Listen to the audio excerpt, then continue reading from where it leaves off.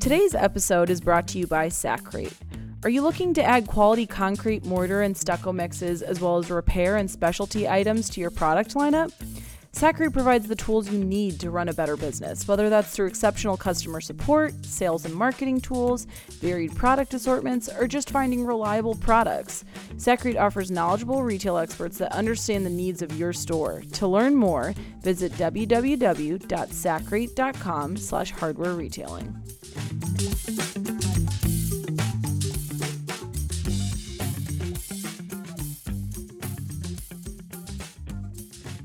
Thank you for tuning in to the last episode of the year for Hardware Retailing's podcast, Tell Me More, hosted by myself, Renee Chagnon. Today we're talking to Dan Trottenchek, NRHA's Executive Vice President and Executive Editor of Hardware Retailing.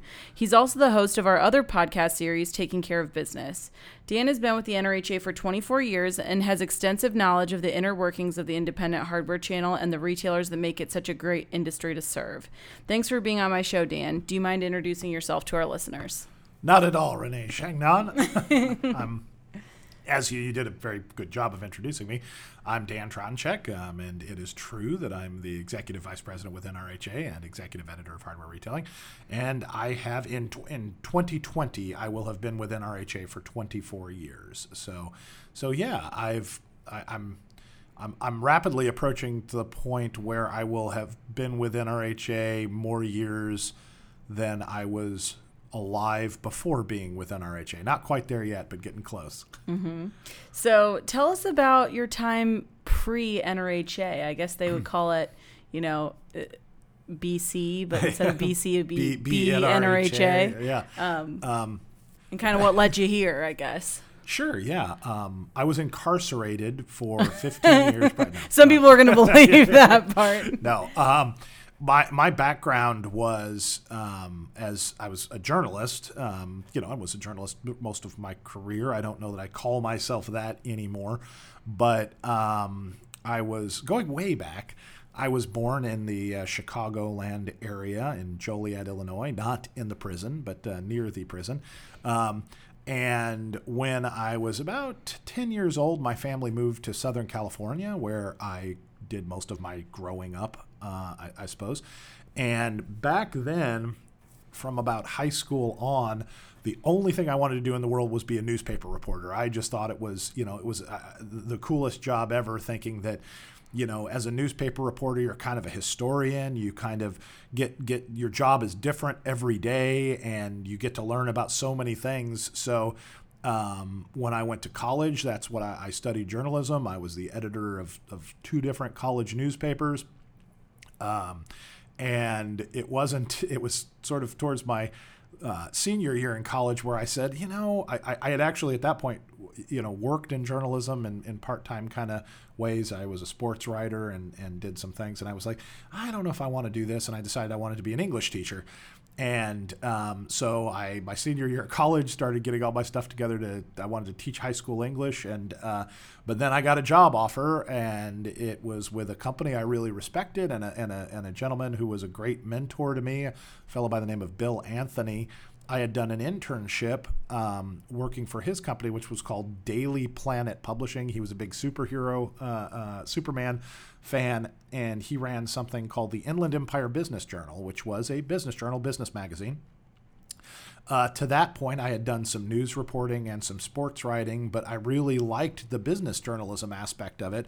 And he gave me so many great opportunities, and I just learned so much about research and the way business is covered working for him that I worked for the Business Journal for a while, and that was out in California. And as the story goes, I had met a young woman out in California, and she was from the Indianapolis area, and we ended up getting married. And because in California for $250,000, you could rent part of a cigar box to live in. Oh gosh! We decided as we want to start a life together and family, let's move back to the Midwest. So I moved back to the Midwest, where I worked for a couple of things that people may remember called newspapers. And I did both news writing and sports writing for the newspapers. And I actually worked at a newspaper.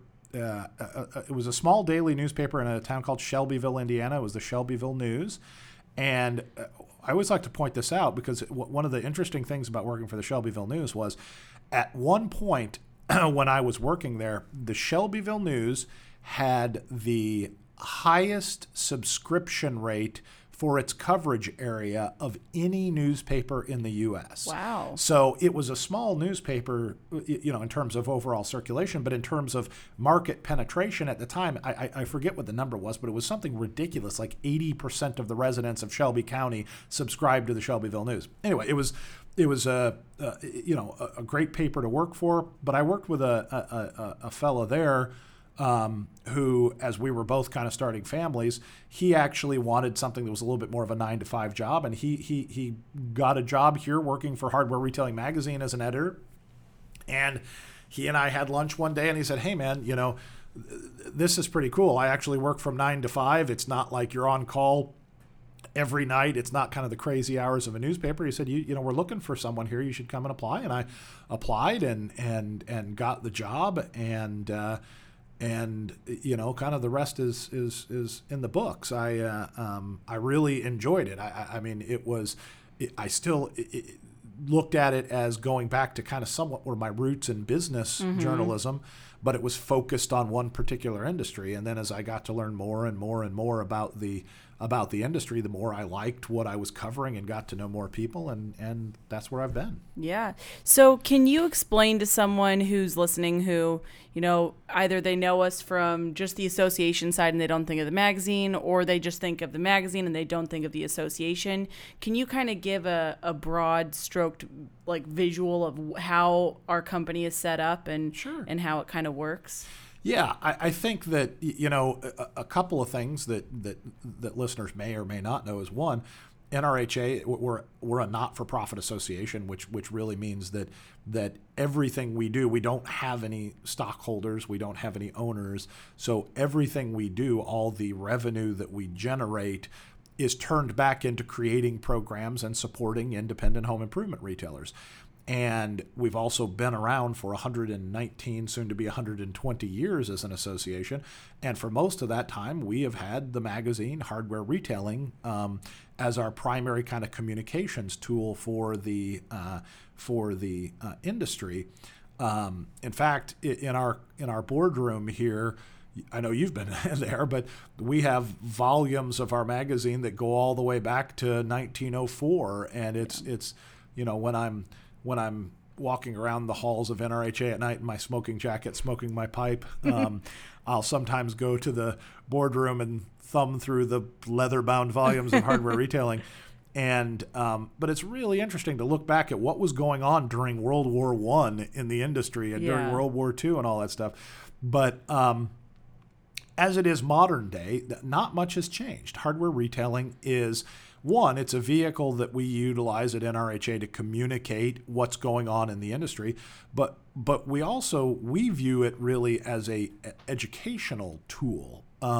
Is that Hardware Retailing Magazine, and when I talk about the biggest change probably is when I talk about Hardware Retailing Magazine, it's now not just like a print magazine. Yeah. It is a family of media kind of tools, because we have a print magazine, we have this podcast, we have an electronic newsletter, we have a website. So there's a lot of ways we communicate through that Hardware Retailing vehicle.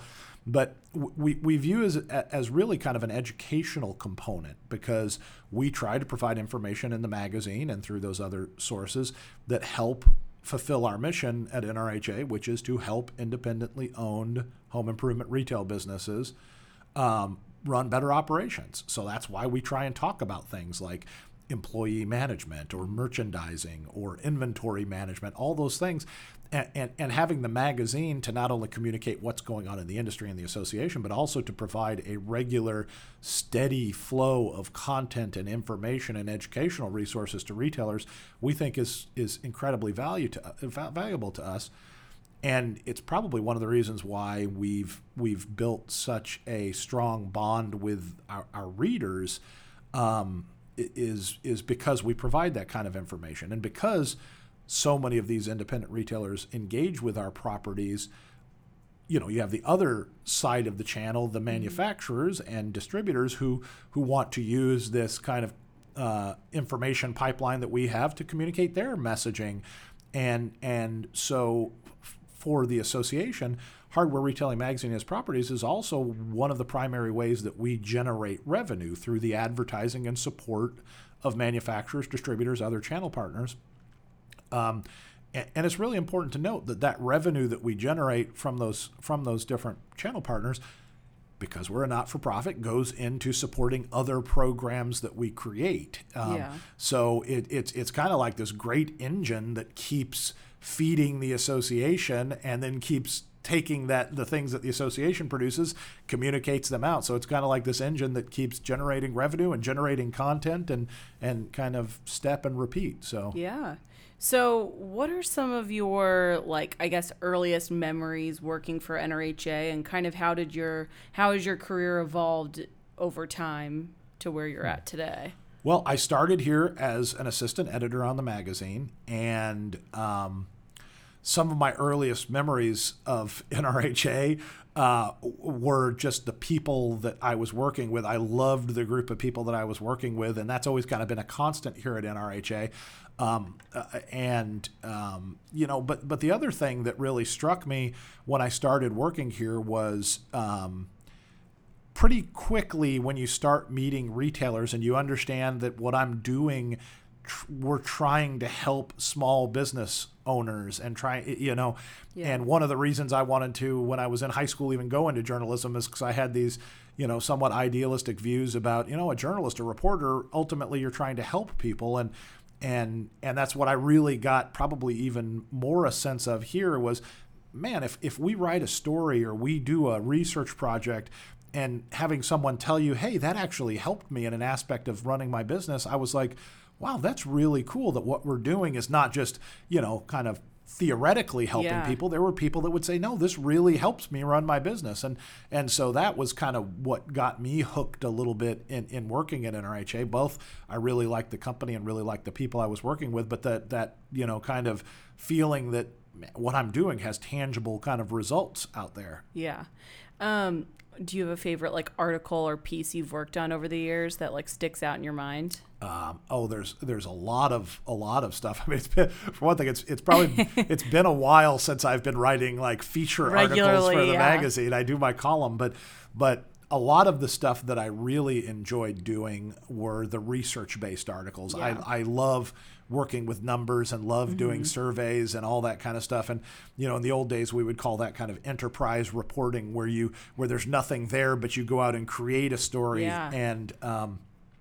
And one of my kind of mentors on the editorial side was a fellow by the name of Walt Johnson, who was kind of our research guru here.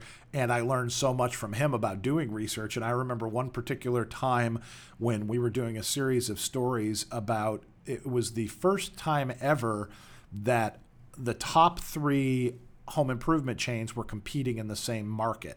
So it was Home Depot, Lowe's, and Menards until this point had never been in the same market competing against one another. So we went to Rockford, Illinois, which is where this was kind of going on. And we wanted to determine, okay, now we got these 3 heavyweights in the same ring. Which one are the consumers going to come out, kind of choose? So we did exit interviews with consumers at all these stores to determine kind of what they liked and didn't like about them. And, the funny part is, Home Depot doesn't like people standing in their parking lot doing interviews with their customers, nor do Lowe's, and certainly not Menards. So we were kind of doing this clandestine sort of sly, and we would have one eye looking for the next person to interview, the other eye looking for security going to bum rush us out of the parking lot, and so based on the timing of this, it was interesting because it was also, we happened to be in Rockford, Illinois in like February doing these. Cold, and we were just, there was like, I was wearing a ball cap just to keep my head warm, and there was like an inch of snow built up on my ball cap.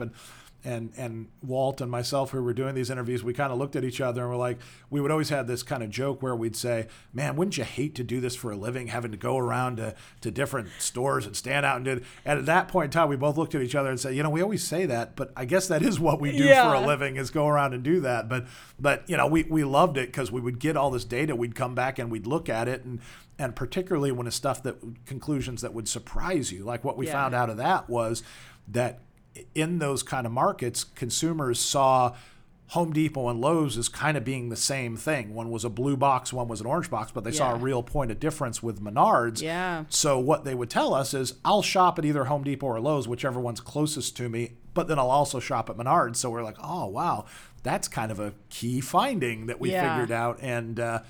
And that was kind of a point in my career, too, where I transitioned a little bit from being a editor, reporter, researcher to where people started saying, hey, Dan kind of has done a lot of research on this, so let's ask him to come to our event and speak about it. And then that kind of launched me into that other phase of my career. And now I definitely speak more than I write articles. And, for sure. Yeah. So that was pretty memorable.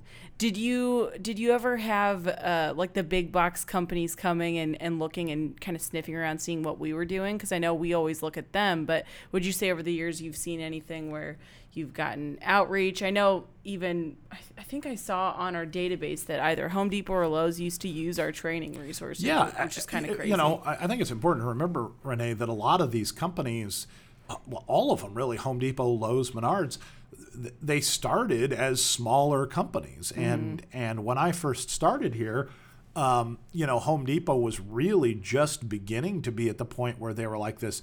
Neither Home Depot nor Lowe's at that time was a national company. They were all still relatively super regional, if you want to say that. But and so there was a cloudy area for a long time of, well, NRHA is here to help retailers. They're a retailer, and so back then, NRHA had done a lot of employee training for Home Depot in those early years until the point where Home Depot said to NRHA, well, listen, now we have a team of trainers that's larger than your entire office, so we don't need that anymore. But we have engaged with all of those companies. It's been certainly quite a while, but in the past, we used to run something called the Home Center Institute, and Menards and Lowe's, and for a time Home Depot were all members of that. So we used to engage with them on a regular basis. They don't reach out to us so much anymore. That's certainly not the case, but it's just really, that's not what we're here to. We're not here to help those guys. Exactly. We're here to help the other side. But I mean, we certainly have a cordial relationship with them. It's not kind of an antagonistic relationship. We've had people that have been asked to leave the stores and things like that just because they don't like people sniffing around in their stores. And that's just part of the nature of the beast. Yeah. So 2020 is right around the corner. What do you see for the future of NRHA, hardware retailing, and I mean, I guess even the industry in general? What are some of the things you see heading into this next decade? Well, it is really interesting to sit here and think that we're starting the 2020s. I know. I still remember like New Year's Eve 1999 like it was yesterday. I was dressed as Prince. It was an ugly but I think that we always see changes in the industry. And there's a quote that I've used in some of my presentations, and it's actually by a gentleman who is a screenwriting consultant. He has nothing at all to do with the home improvement industry, but in discussing screenwriting, one of the things he had said was that any kind of change attracts attention. Mm-hmm. And so I hate to fall into the trap of saying, what is the latest thing to change? And, oh my gosh, that's what's going to shape the industry. And so that's why I use it in some of my presentations, because I just remind people that I've now had enough years in the industry to see the rise of the big boxes, and everybody was saying, "Oh, the rise of the big boxes. That's going to be the nail in the coffin for the independent hardware stores." Now we're looking at companies like Amazon, and there's a lot of people out there that say, "Oh, that's going to be the nail in the coffin for independent businesses." And these are just changes, and these changes attract attention, but you need to pay attention to what's changing. Mm-hmm. And I think what we're seeing change more than anything else is just the way consumers behave.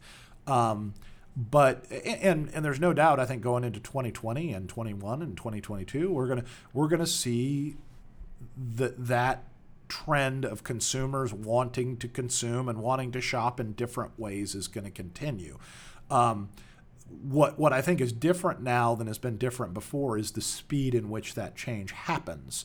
And so I think that what independent retailers need to be aware of, what NRHA needs to be aware of, and what we need to help independent retailers navigate through is, what are these changes? How are consumers changing now that's different than what we've seen before? And you don't really need to be a researcher or a journalist to see some of those changes. Every one of us has got a smartphone in our pocket. I mean, it's amazing to me that right now there's a higher percentage of households that subscribe to Amazon Prime than have cable television or landline telephones. Yeah. So those are changes that we need to be aware of, and I think that those are things that are on the horizon. And the most difficult part of our job, as whether it's advisors or advocates for independent businesses, is to make sure that they understand what's going on out there. Mm-hmm. And a lot of times some people will say, retailers we talk to will say, "Well, I don't see that in my market, so I don't believe it's happening, or I don't think I need to do anything with my business to adjust to that." And it's our job to, metaphorically mostly, grab them by their shoulders and shake them and say, "I know it's not in your market, but it's coming. And if you're not ready for it, you're not going to be here." It's like pointing out the shark fin in Jaws. That's exactly right. I mean, the shark is not grabbing onto my leg, but its fin is 15 feet away. And that's what I think our biggest challenge as an association is going to be to do is, we got to continue to provide tools. We got to continue to provide education and training and all those other things. But what we also have to do, what I see as a higher calling for NRHA and the distributors in the industry and the manufacturers in the industry and the retailers who want to step up and be leaders within the industry, is to grab all of the independent retailers, shake their shoulders and say, "Guys, these are the changes that are coming and you need to be aware of." Yeah. So how would you say, speaking of changes in the future, you can kind of look back at the past 24 years. How has the industry changed during your tenure? And what are some of those biggest blips along that timeline that stand out? I mean, obviously probably big boxes, but can you maybe name a few things that look in retrospect, you're like, "Oh, those were some of the big changes and shifts in our industry"? Yeah, I think that obviously the rise of the big boxes made a lot of a pretty big impact in the industry. But again, the biggest impact was being able to understand what they are doing that is appealing to consumers and how you have to react to it. Other changes in the industry, the biggest one that continues to happen is just consolidation. And I know everybody answers that way, but it's really true. When I came into the industry, the number of manufacturers, the number of wholesalers and distributors serving the industry was so much more complex than it is now. And I think we're seeing that at retail too. We are seeing, and our trends and our research at NRHA shows that there are more multi-store owners. There are fewer owners owning more stores. Mm-hmm. And, there also used to be a day, and I think that we're starting to see this change a little bit. There are no doubt plenty, and the majority of the industry still is single store operators. But 24 years ago, I think there were a lot more single store operators who could make a great living and run a great business running a single store. And I'm not saying you can't do that today, because there are certainly many who would dispute that.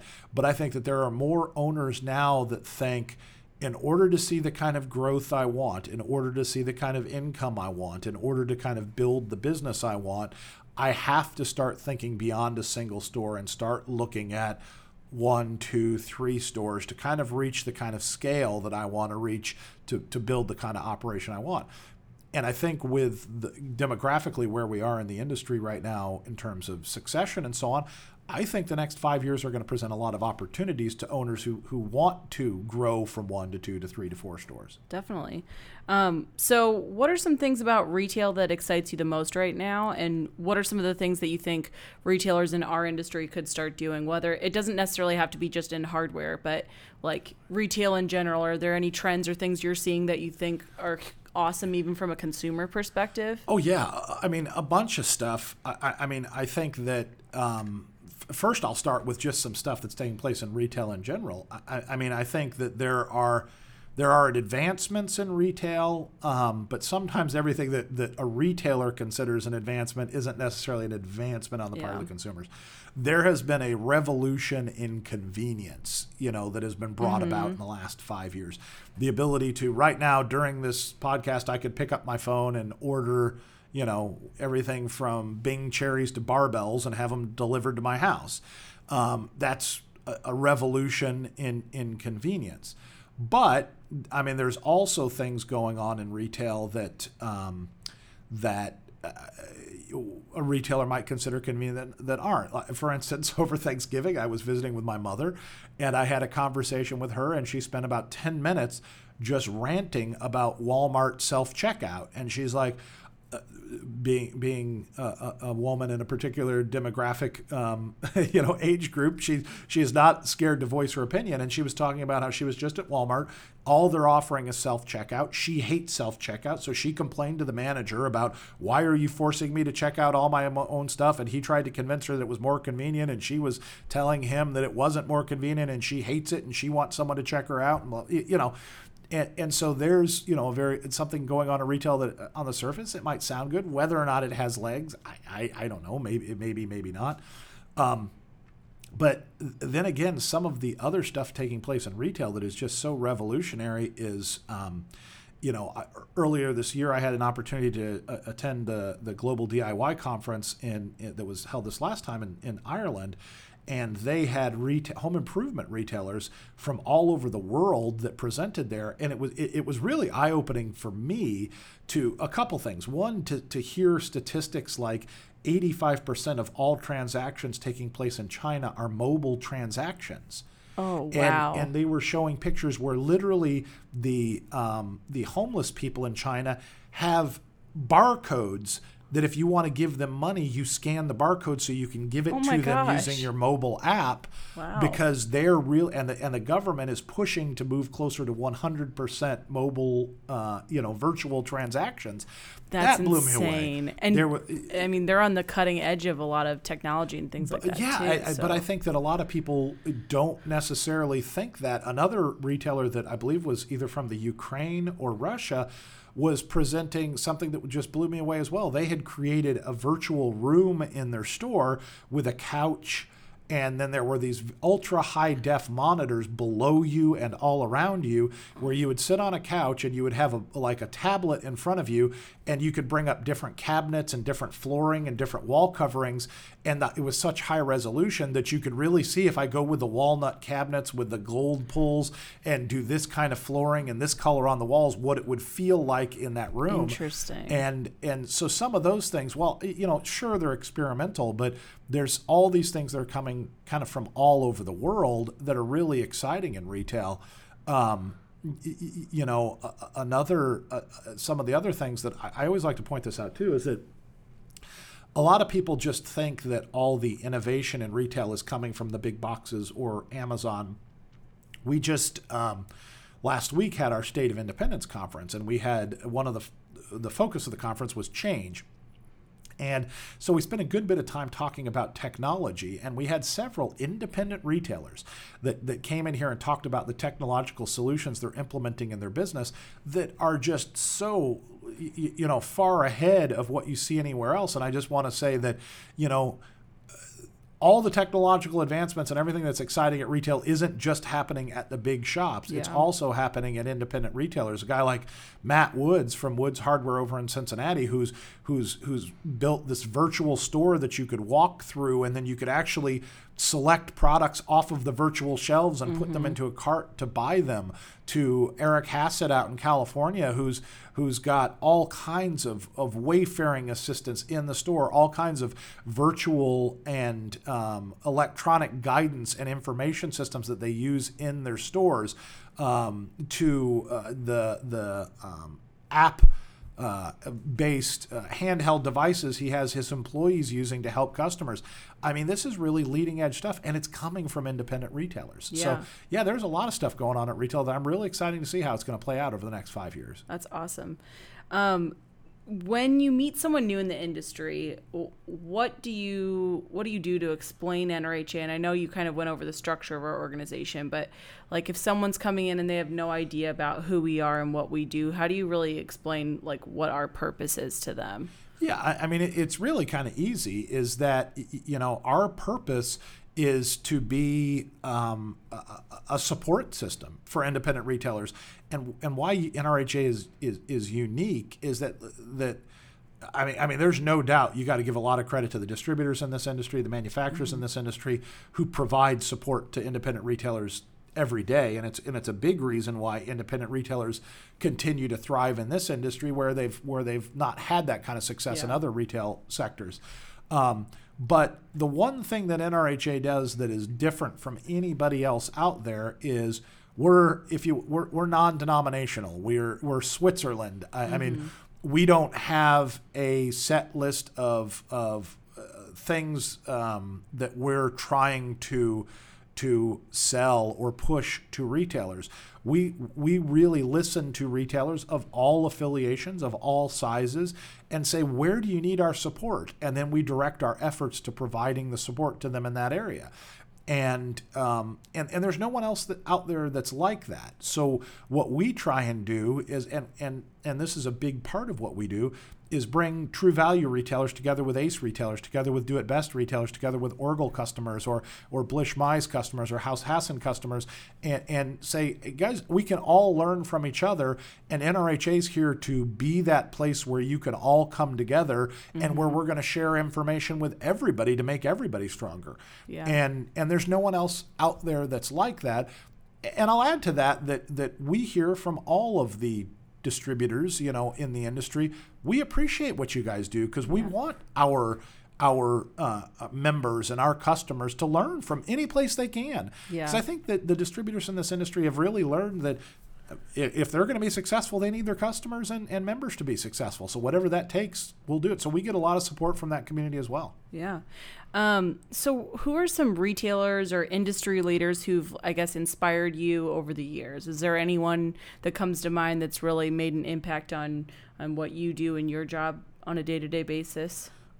Yeah, I think that, I mean, it's been humbling in so many ways to see, I mean, some of the best leaders I've ever encountered have been part of this industry, and I've learned from so many people that are in that retail and distribution and manufacturing areas. I mean, some companies that you learn about, and I don't want to necessarily mention names here, but just these companies that do amazing things that people don't necessarily even know about, and the leaders at those companies. But on the retail side, I mean, I think we've been really fortunate to know some of the people and see what they've done. I think a few that would come to mind for me are people like, I mean, I think without a doubt one of the nicest retail formats I've ever been in, at least appealing to me, are the Buckheit stores. And Tim Buckheit, who served on our board, and the Buckheit family who runs that operation. I would encourage anybody to get out and see these stores. I mean, I describe them as as a combination of a farm supply store, a hardware store, a Cracker Barrel, and a Bass Pro kind of all rolled into one. And I use them a lot as an example of a business that's like, these are real rural locations. They're not like major metro areas, real rural locations in Missouri and so on. So when someone says, listen, my market doesn't demand that I be more than what they expect as a hardware store or a lumber yard, or I don't have a lot of competition, so I don't have to do that. Here's a family and a group of people that set out and said, no, we're going to have the best stores that are, and they are some of the best stores out there. Another great example is Hartville Hardware over in Ohio, one of the most impressive retail presentations you'd ever want to see. And the people that work that are part of that, the family that run it, are just some of the best, nicest people you would want to know. I think that, just to mention a couple of names here, that I think are important to mention, the Aubuchon Hardware up in the Northeast. And I just want to mention this because it's recent, is Marcus Moran, who was a leader at Aubuchon Hardware, who just passed away very recently. But we were just talking about it and saying that Marcus Moran was such a great example of someone who was not content just to run his business, but he thought it was so important to give back to the industry. And he was so focused on sharing. Here's what we've done that's made us successful. If you could take it and be successful, he wasn't worried about, well, this is a competitive secret. He said, he became a teacher in some of our management classes here, where he said, man, I want to teach people, other independent retailers, what we've done that's been successful. And I think he is such a good example of a leader, but someone else that we love dealing with here at NRHA is someone that says, it's the spirit of NRHA. It's, I'm an independent, but I know we're stronger together when we work together. And he really embodied that example. So folks like that, and all the way down to guys like, someone new to the industry like Joe Franquina, who has gotten a lot of attention here lately, runs Crest Hardware out of Brooklyn and does so much for his community. He's just a single store operator, and he's a young guy, but he runs a great, unique store and is so involved in his community. And as he became involved in the industry, he said to us here at NRHA, what do you guys need? I'll be wherever you want me to be. I'll help however I can help. And those people are just like, great. And really I feel privileged to kind of be able to work with people like that. Definitely. So what do you, I guess, enjoy most about this industry? The thing I enjoy most about the industry is it's, I don't know how to say this without being sappy about it, but it's a very kind of pure pursuit. The people we work with are for the most part down to earth people who want to do good for their communities. And when you think about all the rhetoric that you hear, and we'll be hearing so much of this next year about Main Street America and small town America, the folks that we work with and the people in this industry, that's who they are. And I think to a large degree, a lot of them resent being trotted out there as the backbone. Right. Yeah. And okay, we're going to be in a lot of political speeches, yet so often politicians of all stripes turn their back on Main Street America when you're cutting deals to get Amazon in your town, and when you're giving tax breaks to these big boxes and large corporations. A lot of the time that's being done on the backs of these small business owners. And that's incredibly frustrating, because the economy is built on these small business owners. They're the guys who pay their taxes and figure out ways to run their businesses while doing that. And beyond just paying their fair share when it comes to taxes, they're also supporting little league teams and supporting local hospitals and other local causes and patronizing other local merchants. And so often, they're only trotted out when it's good to put them in front of a camera and pretend like you stand behind them. Yeah. So I guess my last question is, what kind of advice would you give to a retailer who's just getting started in the industry? The biggest piece of advice I would give is, well, I can't just do it in one piece of advice. If it was just one piece of advice, I would say look beyond your four walls. Mm-hmm. You're not alone. And one of the biggest things that will doom people in this industry is when you think, I'm an independent retailer, it's a blessing and a curse. I'm independent, I can make my own decisions, but then you're also putting yourself on an island. Mm-hmm. So I would say get beyond the four walls of your store. Go to your distributors' markets. Go to the National Hardware Show. Become part of NRHA so you can start meeting other retailers who have been through and seen the same things you've seen, and they've navigated those waters, and they can provide real boots-on-the-ground advice to you. Because, like I said, people like Marcus Moran and guys like that just want to say, I want to help these guys survive. If you don't look beyond the four walls of your store, you're never going to meet people like that, and you're never going to have access to that wealth of information. I mean, don't get an MBA. It's a great slogan here. Yeah. Don't get an MBA. Join NRHA. Oh, I like it. Yeah. And because the truth of the matter is that you will get such a real-world education just by talking to other retailers who have seen so much and are so willing to share. So that would be my one piece of advice. Well, wear comfortable shoes. And wear comfortable shoes. I like that.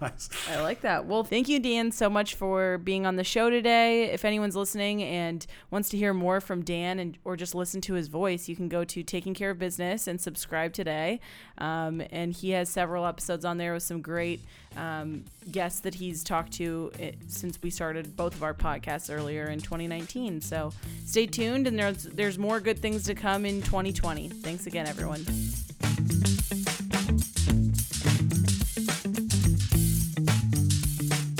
Did you know that if you're an independent home improvement retailer, you are already a member of the North American Retail Hardware Association?